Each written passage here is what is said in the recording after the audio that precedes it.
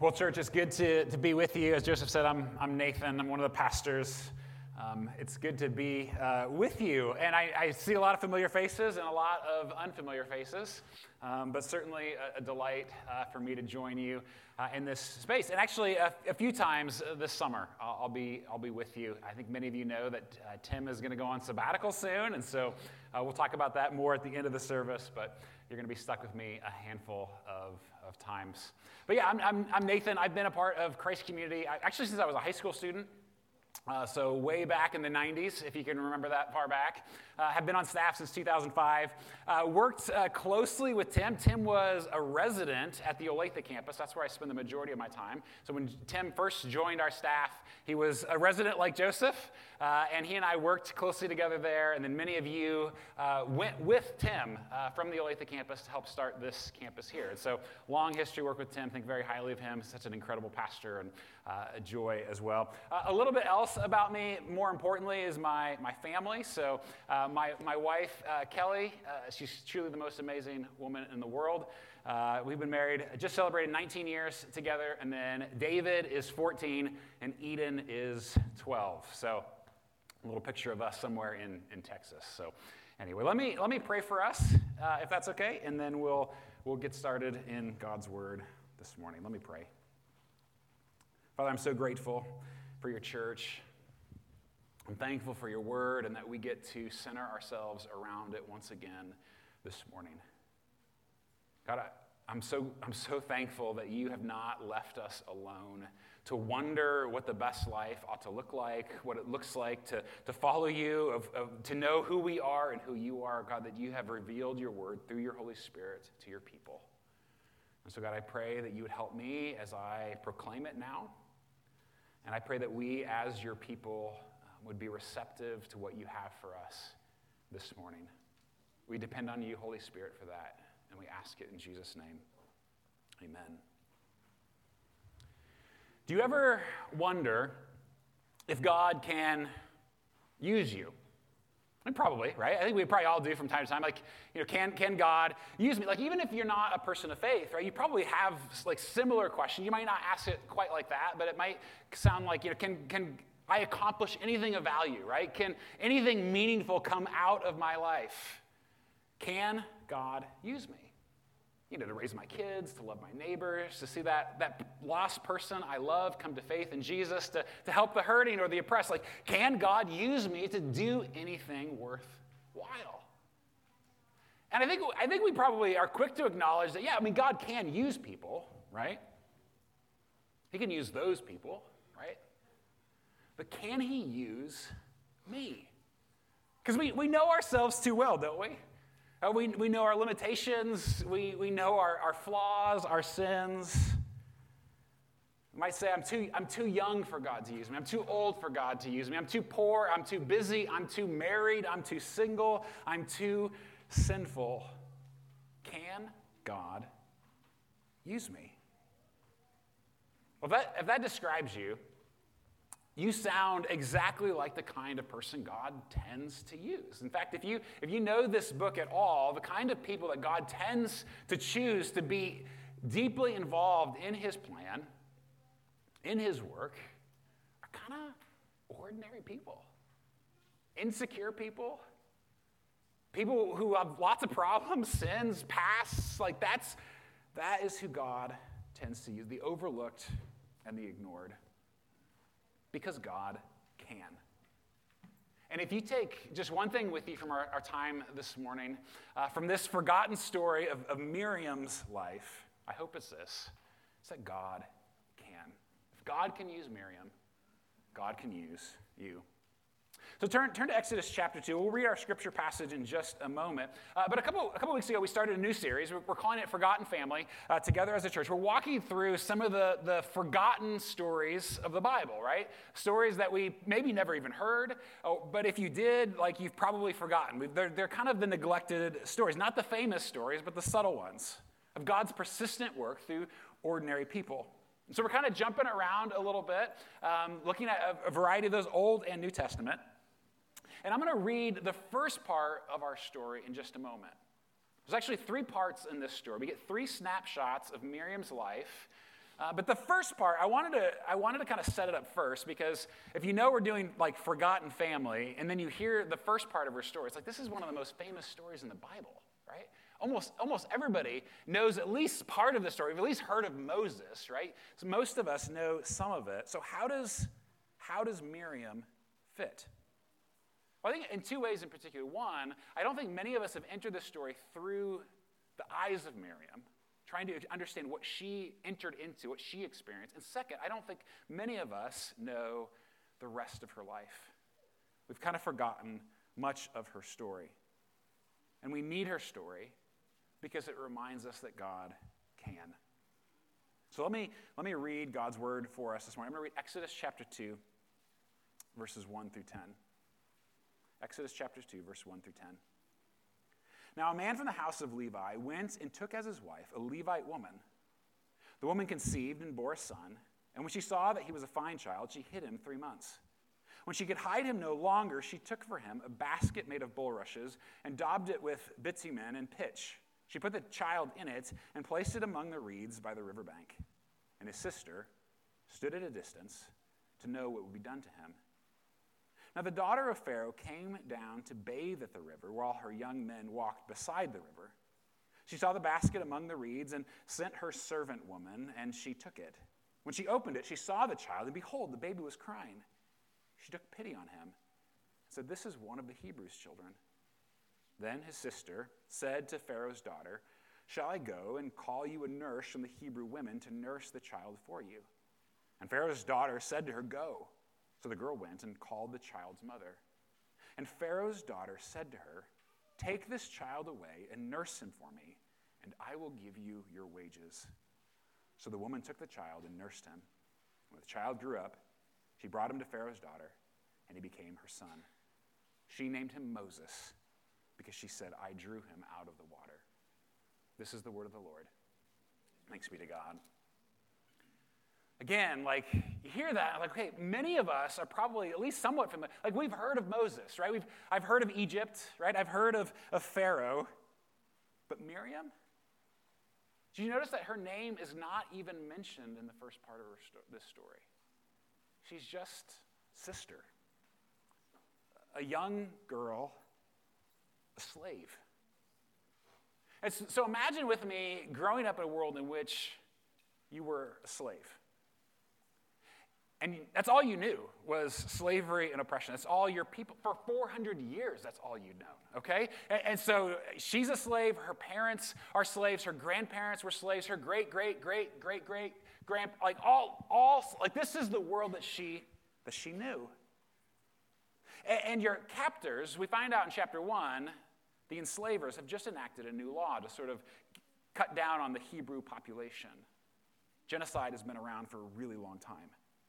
And so if we go back in chapter 1, verse 22, it says, Pharaoh commanded all his people, "Every son that is born to the Hebrews you shall cast into the Nile, but you shall let every daughter live."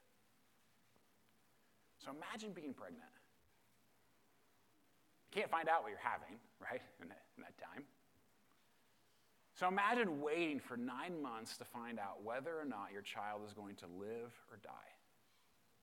Girl or boy? And we know she has a boy.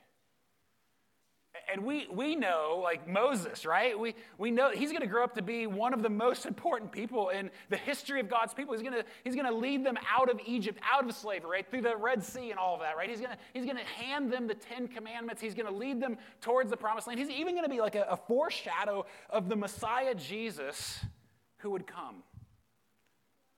Moses would do all of that and more. We know that. But his mom and sister don't know that. His mom's not thinking about, Charlton Heston. I love this picture, right? That's what we think of, right? When we think of Moses. That's not what's on her mind. She's thinking about her baby. And so she hides him. Enter Miriam. Now here's what made this story really come alive to me over the last couple of weeks as I've studied it. When I read it a couple weeks ago and started working on this message, when I tried to like picture, okay, what was it like for Miriam? I couldn't help myself. I pictured this girl. This is my precious daughter, my little girl.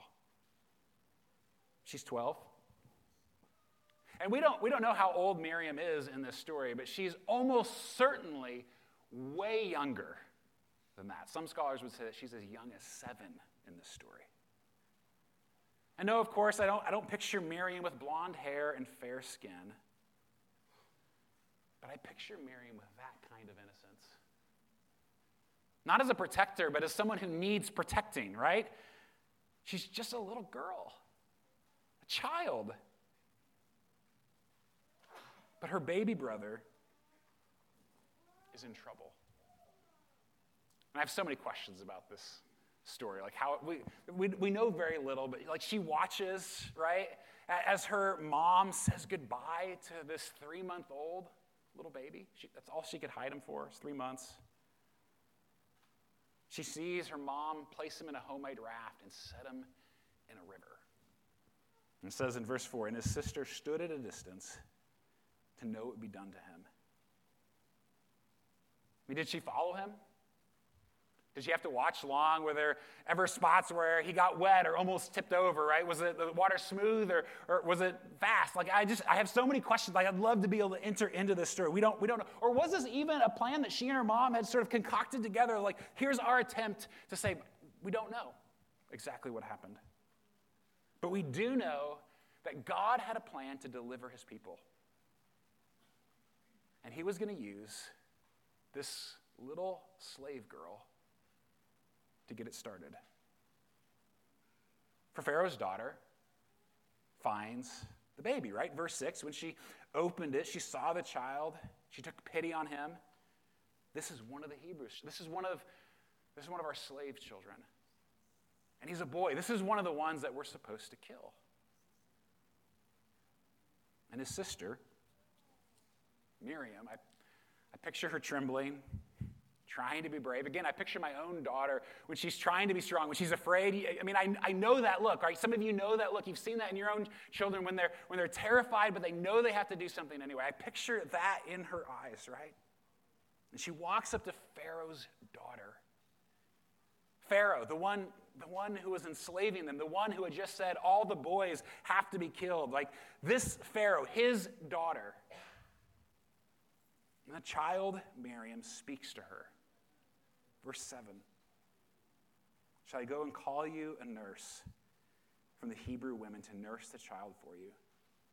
And Pharaoh's daughter said to her, go. And the girl went and called the child's mother. And then it's just an amazing, and then Moses' mom ends up getting paid to take care of him. I mean, it's an amazing, miraculous, beautiful story.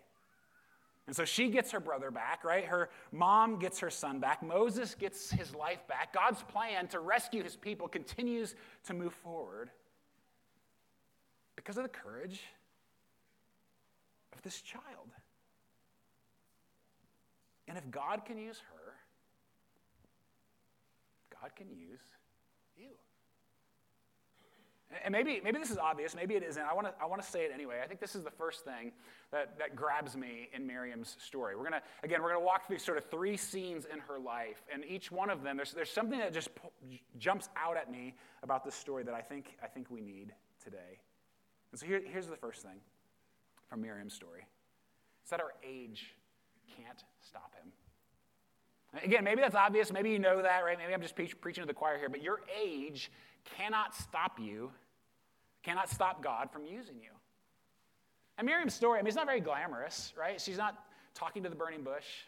She's not, spreading her arms out as the Red Sea parts. Moses sort of gets the glory, so to speak, in these stories. But there wouldn't be a Moses without this brave little girl. And so kids, students, we love having you in church here with us. I hope you connect with this story. I hope you're listening to this story. This is kind of your story, right? Because you might feel too small or too young or too overlooked. God wants to use you. to impact your friends, to encourage your siblings or parents at school or on the team. You maybe think, well, what can I possibly do? I'm just a kid, right? But look at Miriam. I remember so clearly back in high school. I grew up in faith, in a Christian home and all of that. But it's so ridiculous. But I remember so clearly throughout high school saying to myself on a regular basis, you know what? When I get older, then I'll take Jesus seriously. Like when I get older, then I'll follow him, right? And eventually, as my senior year in high school, I was 18, and I kept saying that. I was like, what am I doing? Like, till when, right? Why am I waiting for this? Why do I keep pushing this off? You don't have to wait. God wants you now. And sometimes I think well-meaning people will say something like, kids are our future, or kids are the church of the future, and obviously that's true. But it's so much more than that. Like, kids, you are the church right now. You are a part of God's mission, God's plan, God's work, God's family right now. You don't have to wait till you're older or bigger or more noticed for God to use you. Your age can't stop him. The same is true for those of you who maybe consider yourselves a young adult. I remember there was a day when I thought I was a young adult. It's been a long time now. But for some of you, I know this, I remember how overwhelming it is. You're starting your career, you're trying to figure out life and all of that. And so it's easy to sort of excuse yourself out of God's mission, but you don't have to wait. There are places to serve here, in your church family, and in your community, your neighborhood, with your friends. You don't have to wait. And then on the other side, for those of us who are maybe a bit older, you know who you are. We may not always understand our millennial brothers and sisters or Gen Z, but God is going to use them, right? Because that's what God does. Every generation has looked at the next generation and been like, I don't know what's going on there. That's just a normal thing. We always do that, but God is going to use them because God can. How about a little respect, okay? And again, for those of us who are maybe on the other end of this, Miriam is a child. But if you understand God's story, you also know that he loves to use the super old, doesn't he? He does. So a little respect on that end as well. And so if you're older, God wants to use you as well, to pour into the next generation, to care for those coming behind you. You can't use the excuse of, I'm retired, or I'm too old, or too achy, or too out of touch. And again, I'm including myself in most of that, okay? But if God was done with you, you would be dead, right? If you're not dead, you are not done. And the generations coming behind you are starving for your encouragement and your help. God wants to use you as well. From the youngest to the oldest, our age cannot stop God. And a couple months ago, we got wind of a story within our church family, and we captured some of it on video. I want us to take a little watch right now. So it actually started at the beginning of COVID. One day we were just upstairs and she said that she had a message. And so she said, can you film me? And so I was like, of course. I had no idea what she was going to say. And she just started talking like she had been on camera forever. Well, it matters about your heart. It matters to God. Your heart is special. It's special than anything in the whole world. Would record things that she says which are funny, or things that we just planned to keep for ourselves, but it was so cute that we felt like we needed to share it. Jesus is the one who created us. He created everything, even walls and pictures and ceilings, even humans. And then she really got into baking during COVID, and so she liked to share messages. I'm Albert. Today we're gonna make cookies. I know you're having trouble again, but we can do it. One of the videos that people love is her showing how to make lunch, kind of teaching her friends to be a little more independent. Then we would get some contacts from friends saying hey, can Alba give us some encouragement? Jack is my friend from church. He had trouble tying his shoes. Hi, it's your friend Alba here. I know you don't believe in you can do it, but please believe in yourself. God will help you any way you want and helping you go for your day and your shift. My videos are to encouraging people. I think it's fun that she can be inspiring to others, and it makes my heart feel happy that, you know, she is serving in that way and being a light for God. It makes us really proud of her too, that she thinks to say, you know, those type of encouragements to people, and that she remembers that it's important to go to God first, that she knows that she can go to God for anything, and that she is brave enough to tell her friends that they need to go to God. It's fun to encourage people. I love that. Don't you think that makes God smile? Our age cannot stop him from using us. You can't miss that in the first part of Miriam's story. But Miriam grows up. We don't know a ton about the rest of her life, but again, we get two other sort of clear snapshots in her life. She grows up. Because of her, Moses gets to grow up. And she and her brother Aaron, so the three of them, all lead God's people. And centuries later, actually, the prophet Micah sort of reflects back on this incredible moment in God's deliverance and credits all of them with leading together. And includes Miriam in this list of these three heroes. And it's in Micah chapter 6. God is speaking here. God says, "For I brought you up from the land of Egypt and redeemed you from the house of slavery, and I sent before you Moses, Aaron, and Miriam." I love that she's included there, right? Because again, we don't know much more about her, but there is this one story go back to Exodus 15, kind of a big moment in her life, and actually in the lives of all of the Israelites. So in this part, Miriam, she's much older at this point, much older, and the people they've just crossed the Red Sea. So, imagine what that must have been like, right?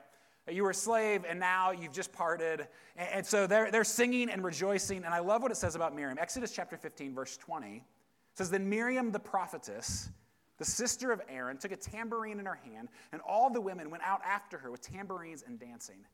And Miriam sang to them, 'Sing to the Lord, for he has triumphed gloriously. The horse and his rider he has thrown into the sea.'" It's a bit of a grisly song, right? Knowing what just happened there. But again, imagine, they thought they were going to have to go back as slaves. They thought they were going to be murdered. And then the waters closed, right? And they're rejoicing, celebrating God's deliverance. And she leads God's people in celebration and worship. And did you see there what she's referred to as? It's kind of interesting. She's called a prophetess. Did you notice that? A prophetess. In fact, she's the first woman in the Bible with that title. There are others, but she's the first prophetess. Essentially, someone who speaks and leads on behalf of God. And not only that, unlike most women in the Bible, she's never referred to as a wife or a mother. Which, if you're familiar with ancient cultures, that's kind of unusual, right? For that culture, this is extremely rare. So this means she was probably single and childless, is most likely.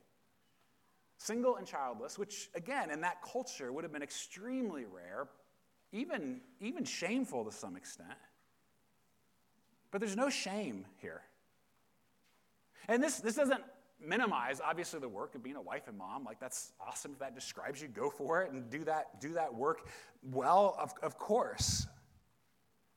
But as I look at Miriam's story, it reminds us that that's not the most important thing about you. It's an important aspect of your life, but it is not the most important thing about you. Because Miriam, here she is. She's none of those things. Most likely, she's none of those things. And yet she's a hero, a prophetess, and a leader with God's people because God can. Which leads to the second reason why we need this forgotten story. Again, this might be obvious. Maybe I'm preaching to the choir here, but it needs to be said. Our gender can't stop God. Our gender cannot stop God from using him. Female and male matter deeply to the heart of God.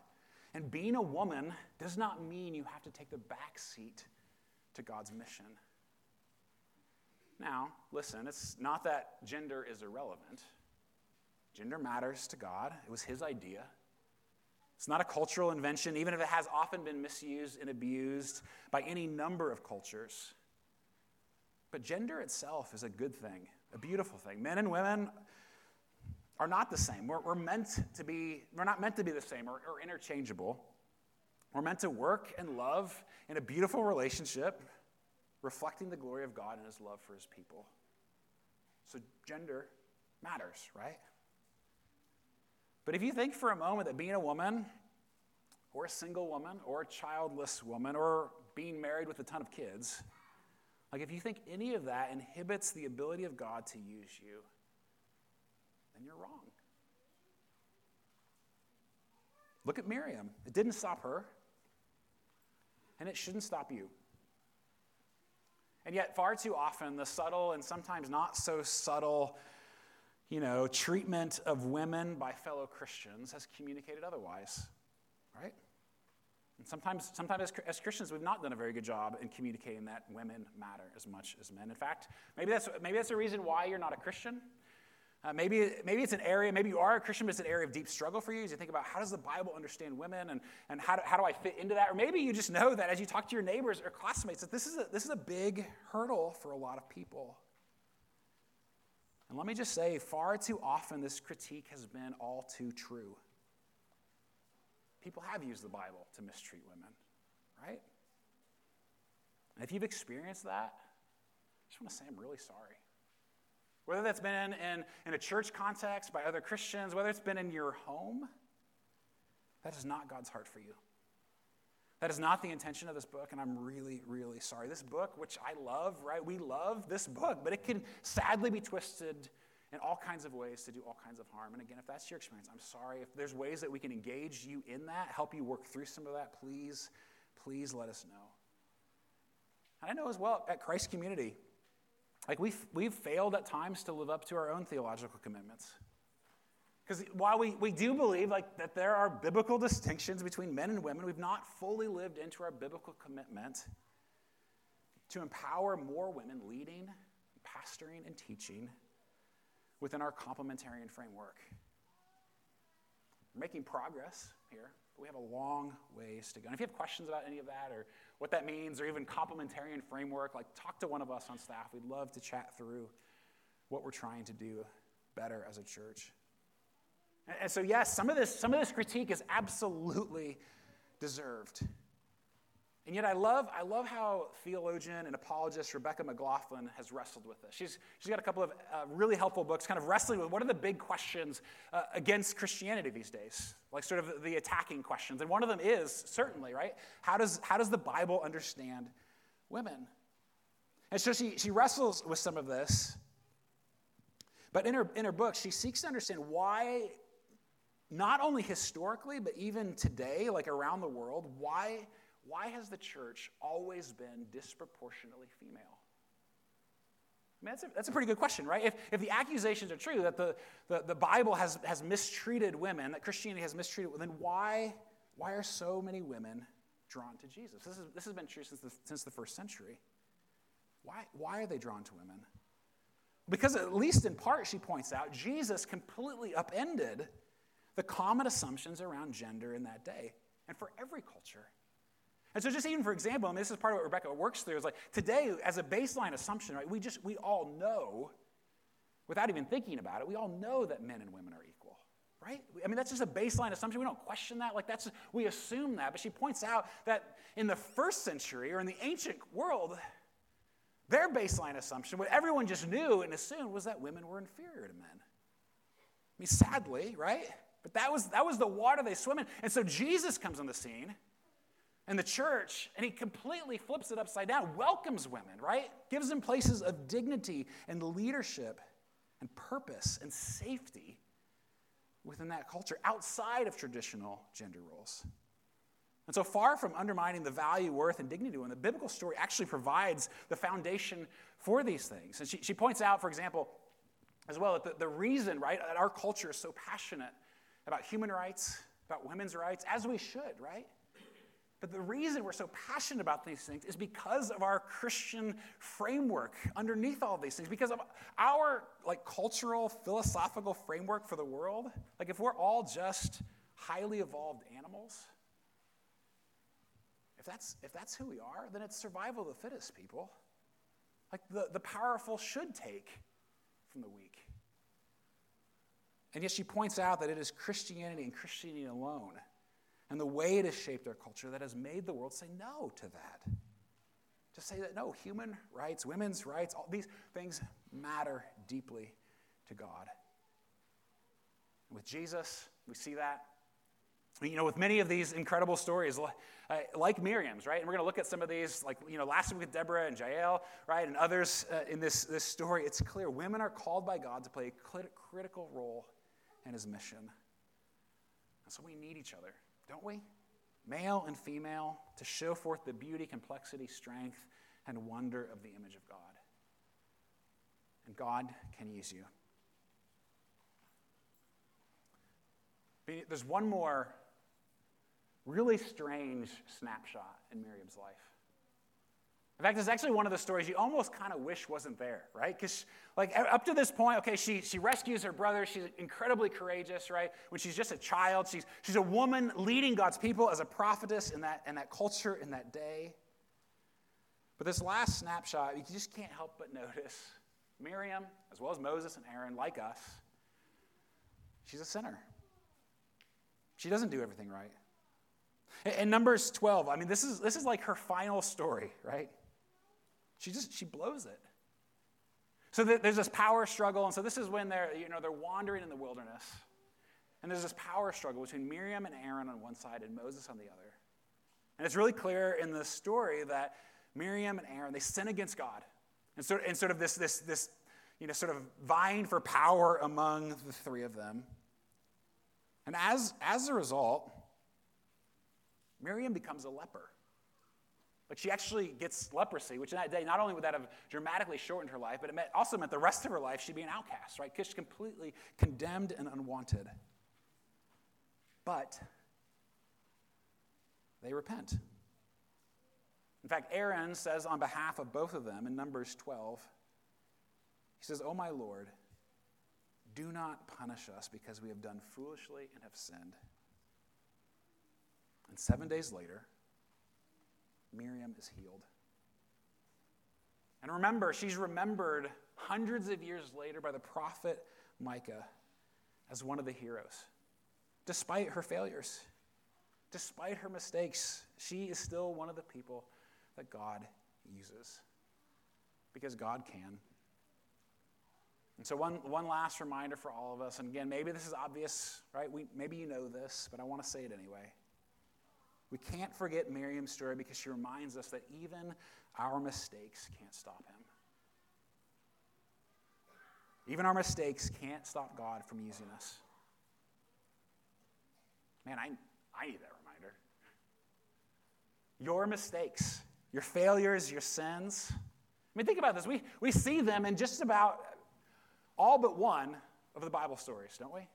Every character but one. Only Jesus is flawless. Every one of them else fails at some point along the way, in the famous ones and the forgotten ones, and yet it doesn't stop God from working. And maybe you're thinking, but Nathan, you don't know my past, you don't know what I've done, you don't know what I've been, you don't know what I did last night, right? You don't know what's going on in my life, even right now. You're right, I don't. But I do know this: if God can use Miriam, he can use you.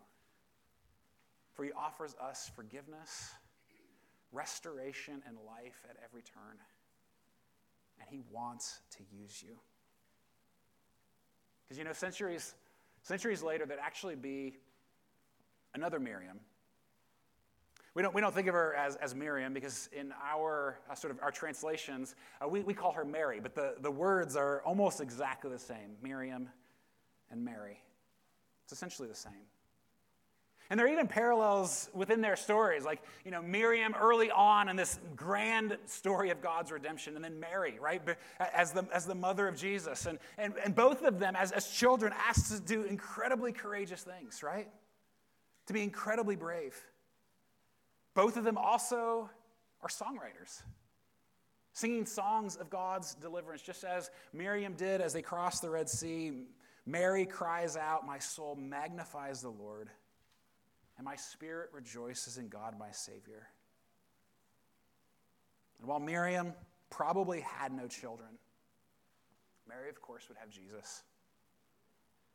And her son would be the reason why our age can't stop him, our gender can't stop him, our mistakes can't stop him, because not even the grave could stop him. For just as the Lord threw the Egyptian slave masters into the sea, so our God has thrown death and sin into the grave.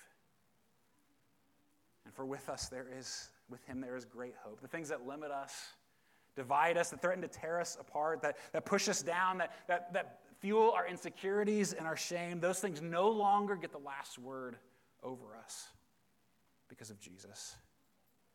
Young and old, male and female, no matter how sordid your past or difficult your present, if he can part the waters of the Red Sea, if Jesus can walk out of the grave alive, if he can use Miriam and Mary, he can certainly use you. Amen? Amen. Let me pray. Father, I'm so grateful in my own life for these reminders. Even in this moment, God, I'm thankful that you can use me. And so, God, I pray for each of us in this space and joining us online. God, I pray that you would point out the ways you've already used us, as well as the ways that you want to use us. Help us to be willing. Help us to be open to whatever you have for us, and help us, God, to be faithful in those spaces, knowing that ultimately it is you who longs to work for the good of your people and for the glory of your name. We ask you to do this, Lord Jesus, in Christ's name. Amen.